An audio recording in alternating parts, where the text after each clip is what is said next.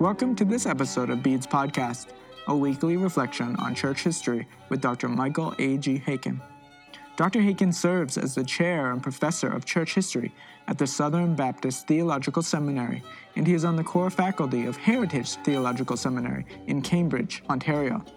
He's also a fellow of the Royal Historical Society in recognition of his contributions to historical scholarship. Join us now as we seek to see what God has done in the history of his people. Welcome back to Bede's Podcast. I am joined with Dr. Haykin, as always. And today we're going to briefly discuss an upcoming reading course with Dr. Haykin called Reading Augustine. Dr. Haykin, can you tell us more about that? Yes, it's a great privilege to be able to talk about this course that we're going to do this summer. Last summer we did a reading course on Andrew Fuller, which we eventually published with you guys at H&E as a book of the readings we went through. We went through about a dozen readings, and there was a brief intro with a Q&A at the end of each reading. We're going to do something similar with Augustine. Augustine, in some ways, obviously, is more important than Andrew Fuller. Augustine stands at the fountainhead of Western theological reflection and is probably the most important patristic figure. The Orthodox churches would debate that. They really didn't recognize Augustine up until the 20th century as a significant theological figure with whom they had to deal and read. But for Western theology, we're all Augustinians, whether we're evangelicals, Protestants, Catholic. Growing up in the West, he has had such an enormous influence. There's no way in a course like this we can fully do justice to the entire corpus of Augustine. He wrote somewhere in the vicinity of 130 books, of which we have probably about 125 or so that are extant. We know the number because near the end of his life, he did kind of a shelf list of all his writings. He went through them all and commented on what he liked about them, what he didn't like about them, how he had changed in his thinking about them. It's a text that we know in Latin as Retractiones, in English, reconsiderations. So we have a good idea, a very good idea of all that he wrote. But in the course that we're going to be looking at this summer, we're really going to focus our attention on four areas. We're going to look at the biographical material in the Confessions. The Confessions are not a biography. They are a unique type of book. They're really kind of a conversion narrative / prayer. They really are quite unique in many ways. But there is a tremendous amount of biographical material there that we're going to consider in terms of the story of Augustine and God's pursuit of him. And then we're going to look at Augustine on the Trinity. And the book is called On the Trinity, the Latin De Trinitate, which took him about 14 years to write in the first 13 or so years of the 5th century. And his perception of the Godhead and the triunity within the Godhead is in its essence not dissimilar from that of the Greek fathers like the Cappadocians and Athanasius. But as with all things, he puts his own inimitable touch to his Trinitarian thought. And particularly in the final book of on the Trinity, where he deals with the Holy Spirit as the bond of love between the Father and the Son, which is such an important concept for Western thought. You find it in medieval writers like Bernard of Clairvaux and John Calvin and Jonathan Edwards, that to receive the Holy Spirit is to be baptized into the perichoretic life of the Godhead, a life that is a life of love. And then thirdly, we're going to look at his masterpiece of theology of history, The City of God, De Civitate Dei, which was a dominant political tract for the medieval period and really kind of shaped medieval political theology down to the time of the High Renaissance And it was really only Machiavelli who comes up with a very, very different way of doing politics in terms of the ideals that Augustine finds challenges to his political theology that he lays out in this remarkable book. But the book is also, as I just mentioned there, a fabulous theology of history. And again, it has deeply shaped the West. Augustine crafts there an amillennial vision of the future, which has really been was the dominant view down to the Puritans. It's not until the Puritans that you start to find significant challenges to this in the emergence of what we call postmillennialism, or a version of postmillennialism. And then finally, we're going to look at Augustine's controversy with the Pelagians. We're going to look at a number of writings by Pelagius and then Augustine's response to them. And again, this is a very, very significant portion of Augustine's writings.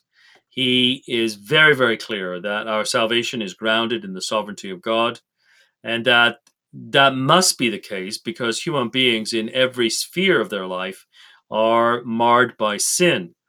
We are not the worst type of people each of us could be, but we are not what we should be and what we have to be to enter the kingdom. And that can only be achieved by the inseparable power of God's grace. And so those are the areas that we're going to look at over the course, which will run through the summer months and Tuesday nights, 7 till 9. Each week we'll be reading a section, discussing it. I'll be giving historical background, and then there'll be time for discussion and reflection, what it means for us today. Our study of Augustine is not simply going to be the kind of the historic Augustine, the historical Augustine, but also Augustine for us today. And Augustine intended that his writings be a help to the church of his day, and in the providence of God, they have been a help to the church ever since. And so we want to kind of pitch in on that and find how Augustine can help us as faithful Christian living in our own day. That's great, and I'm looking forward to it. Who would you say would be the audience for this? Well, anybody who would like to know more about Augustine. You don't need to have a background in Augustine at all. We're going to begin with basics, so to speak. We're going to begin with Augustine's the historical background to the church in North Africa, and we'll trace it from its roots in the late 100s, probably in Carthage, particularly, looking at some figures like Tertullian, Perpetua, the a young woman who was martyred in the arena at Carthage, Cyprian, a bishop who was deeply influential in Augustine, and then some of the challenges of the 4th century after the declaration of the Edict of Toleration that granted Christianity legal status within the empire. And then we'll go through Augustine's life and then get into his confessions. And because we're doing it over a period of about 12 or so weeks, we're not reading huge chunks of material. And so really this is designed for pastors who would like to get to know more about a man who is such a dominant theological figure in the history of Western Christianity, lay leaders in the church, and just ordinary, so-called ordinary Christians. I mean, I know there's no such thing as a ordinary Christian, but people who are not going to be using the material for teaching or preaching, but who simply want to help themselves grow as Christians, and who think that Augustine could help them, and he can. We will find that we don't always agree with him, but he's always provocative. He's reflective, and he is in so many areas a tremendous guide. So if you're thinking of some summer reading, this is ideal, and we'll present a way of reading through the Confessions, the big book on the Trinity, and then on the City of God in particular. That's great. I know for myself, I have wanted to read at least the Confessions. That's been my intention for a while, and so this actually gives me a good opportunity to finally commit to it. For those who are perhaps seminary students or or Bible college students. Is there a way for this to be used towards their degree? Yes, it'll be credited through Toronto Baptist Seminary.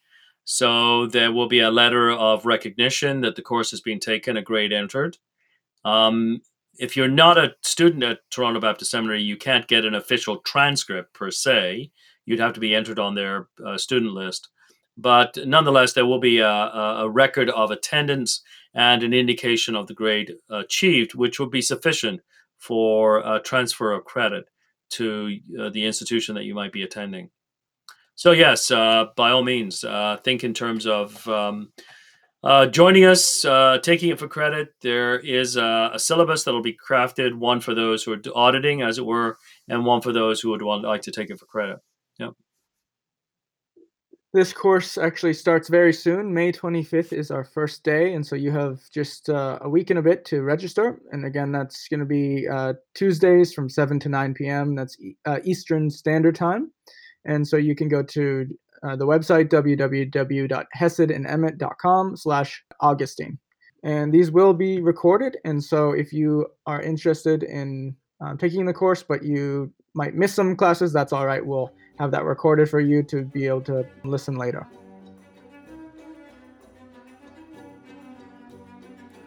Beads Podcast is in partnership with H&E Publishing, a Reformed and Canadian publishing house seeking to spread the steadfast love and faithfulness of Christ through the publication of church history, biblical spirituality, Christian living, and theology. Join us next time as we seek to see what God has done in the history of His people.